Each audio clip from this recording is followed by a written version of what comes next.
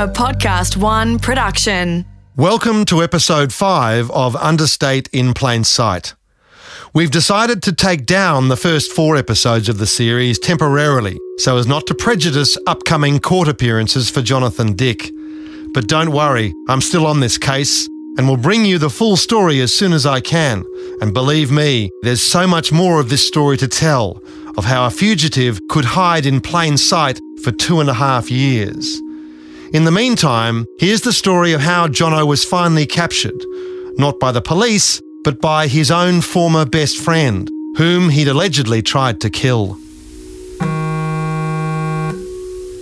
At 7:55 a.m. on August 19, I was fast asleep. The phone woke me up. It was David Cammarata, David's wife.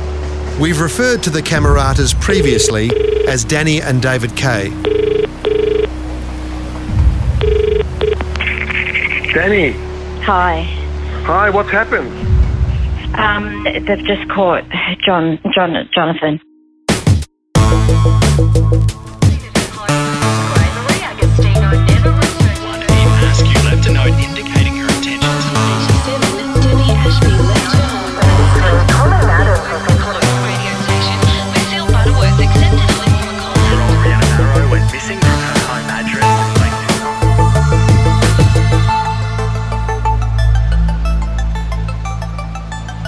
Police had concerns for up to 4 of Jono's friends while he was on the run.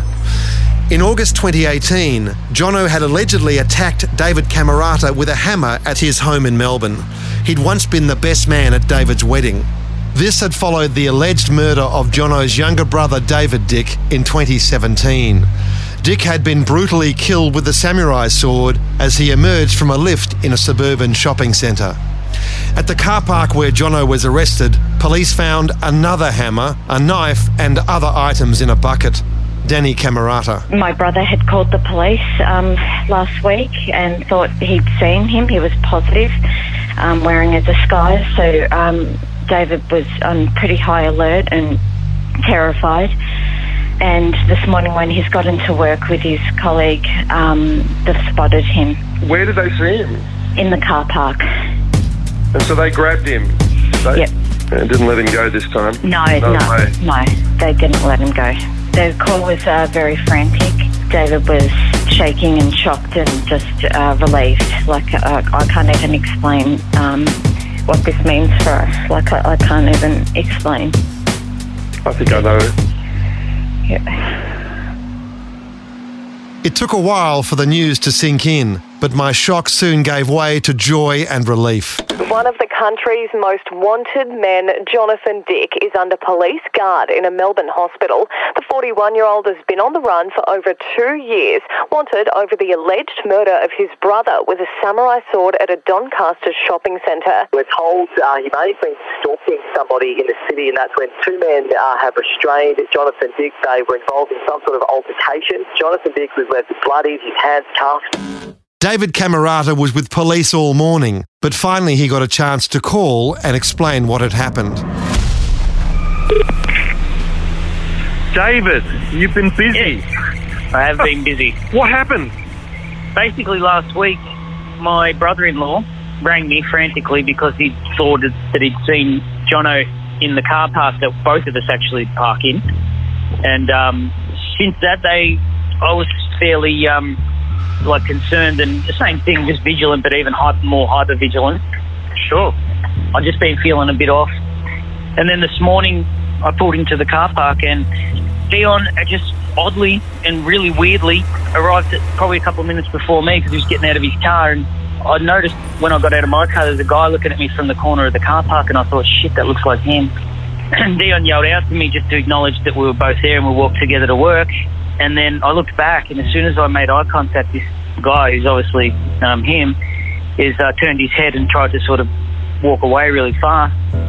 So I yelled to Dion, it's him, and I took off after him, and I managed to catch up with him in the alleyway, and he had a bike with him, and I wasn't 100% sure at first, and I'm like, hey.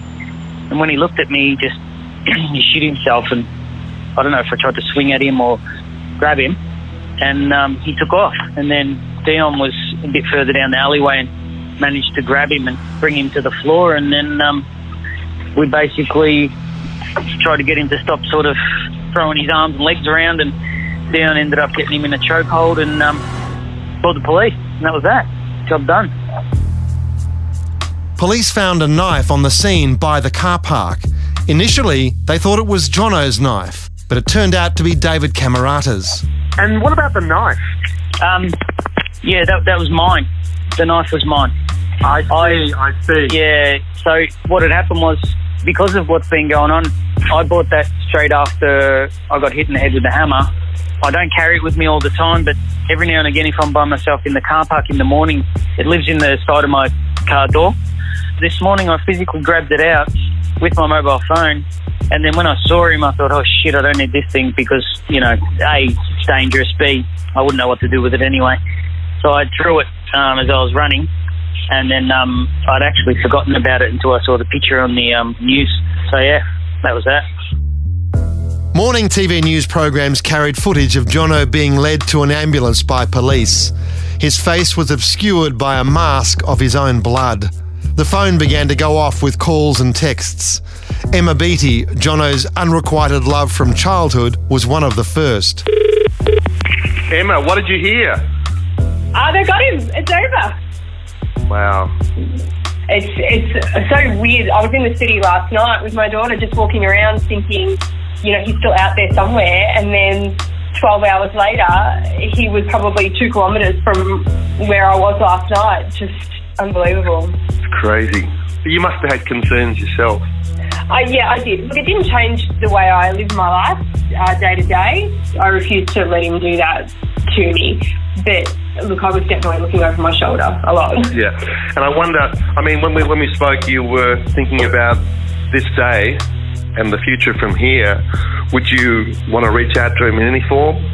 Maybe, yeah. I think, yeah, it's really early to sort of consider it, but yeah, I don't think that I'll never speak to him or see him again. I don't feel that I'll never see him again. Hopefully he gets the help that he needs now. Gareth Jones had tried to assist Jono years before. His relief that the manhunt was finally over was obvious. Hey, Gareth. Yeah. A little bit shell-shocked. I'm just relieved is the first thing. Imagine no more every noise you hear at night time, every time you go to put out the bin, go walking to your car, looking over your shoulder, constantly thinking about how your actions and what you're doing. Oh, it's a relief, absolute relief. I'll be able to go and see him. I'll tell you in the future I will. I've always said to you, I feel like I could talk to him. Yeah. I still feel they're separate, and there's so much I want to know why. That one day I will go and talk to him. Yeah, sort of turning the tables. He was the one coming to you with all the questions back in the day. Oh, yeah, that's right. There's just so many unanswered questions. You know, what level did he get to? Why has this all happened? Where's he been? How's he been living? What did he know? What didn't he know? Why is he doing what he's been doing? Yeah. Was it only him that he was after, David? Why? Just so many whys.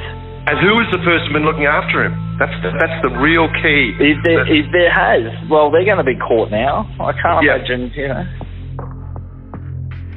Paul Devitt, another childhood friend, didn't quite know how to feel. Well, mate, you can put away the baseball bat. Yeah, what a relief.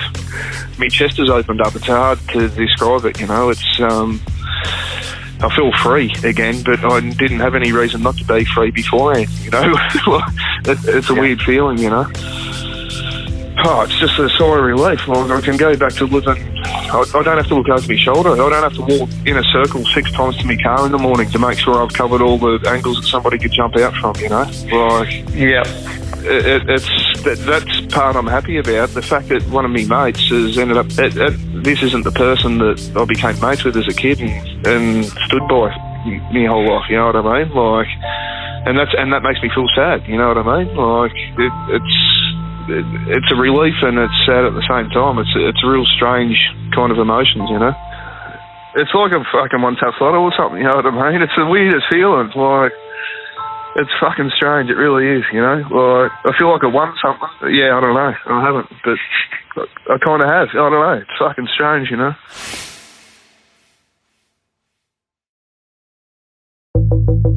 This week was already looming large for David Cammarata and his family. Police were preparing to increase the reward for Jono from $100,000 to $1 million. New footage of the alleged crimes were about to be released, and David was nervous. So I tried to reassure him in a text message, saying that I felt this was going to end sooner rather than later. It was a strong feeling, but I had no idea it would come so soon. When people say things like that to me, it's not that I'm dismissive, but I'm like, oh yeah, I wish. And this morning when I was sitting at the police station, when I sent you that message, I'm like, holy shit, he was right. So you were spot on. I was telling Danny that how excited you were to come back and start getting it out there, and it's all done. What's left to understand is where Jono has been for the past 2.5 years. I learnt that police believed his last camp was behind Rushall Railway Station, an inner-city station that backs onto Merry Creek. It was a tent nestled up against the fence of a community garden. It was partially obscured by brush. It was just metres from a walking track and a busy road. How nobody noticed the fugitive's hut is a mystery. So here I am at the campsite of Jonathan Dick. It's on basically next to a walkway, a little rise, just before a community garden here. It's a little lean-to, pretty good serviceable tent. A little fire, wood heap, empty bottles lying around, reflectors. There's food. By day, Jono seems to have moved about quite freely. Police were looking for a long-haired, clean-shaven man. But when arrested, Jono's hair was cut short and he'd grown a moustache. There's a home hair kit, I see. Recently acquired, I guess, to give himself the haircut that he had. I've also learnt that Jono spent time in public libraries, reading newspapers and possibly accessing the internet to monitor the police investigation. The newspapers inside, the earliest I can find dates back to the last week of July. So it's he's come back to this camp in recent times, possibly in preparation for what he was going to do next. So there may be other camps yet to find. We know about Mornington Peninsula. We know about regional areas. It could even be that he went back to Wallan somehow. Old places that he knew, possibly. I don't know. But certainly this is not the only campsite. But what's remarkable here is all these people who came to this community garden over 2 years while this humpy was standing apparently didn't see anything out of the ordinary. That's remarkable, really. And they saw the guy coming and going. He had a bicycle. I mean, he wasn't that hard to distinguish. He must have been amazed himself that he could have lasted this long. His method was highly developed. He stole food from community gardens and dumpsters in the back of shopping centres. He'd taken clothes from charity bins and accessed homeless services at times. He moved up and down the train lines and used bicycle paths to avoid surveillance cameras. As the days passed following the arrest, it appeared less likely that someone was harbouring him. Maybe he wasn't being helped, and we have to come to this conclusion eventually, or at least sway towards it, that Gareth Jones might have been right when he said that this guy is living off the grid, totally. And this is off the grid, I guess. Next to the railway line, there's a toilet nearby that you can have access to, which is good. It's fresh water, I guess. Public transport. Maybe after all, Jono had managed to stay at large all by himself. He'd ranged far and wide in the 2.5 years on the run, moving from inner-city Melbourne to regional areas, including the Mornington Peninsula. His movements were determined by where he could find food and shelter. Apparently, he never remained anywhere long enough for anyone to recognise him. Now he's in a jail cell awaiting his next court date. In a brief court appearance, Jono, despite bearing signs of his capture, appeared to be in good health, according to The Age.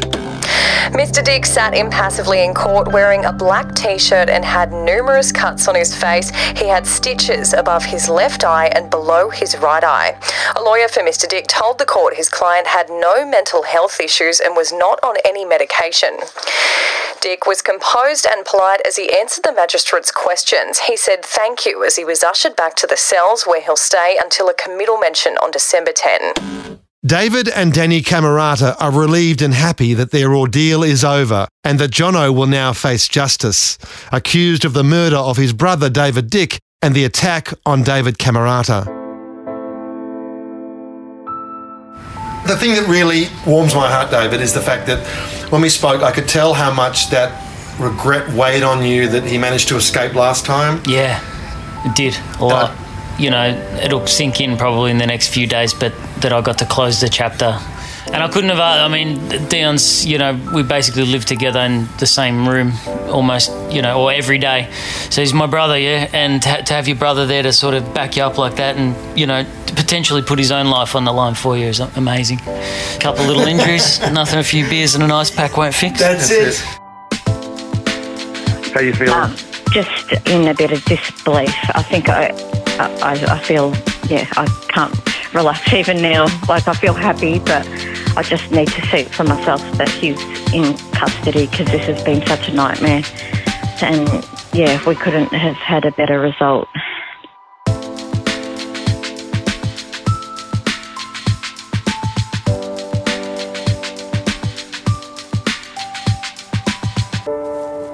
I'm going to continue to follow this amazing story, and we'll let you know when we can publish the full account on Podcast One Australia.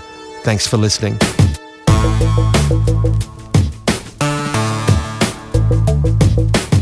Understate is written and produced by Adam Shand. Audio editing, mixing and original score by Matt Nikolic. Executive producer is Grant Tothill. Associate producer is Sarah Grinberg. Research by Nolly Weshand. Understate is a Podcast One Australia production.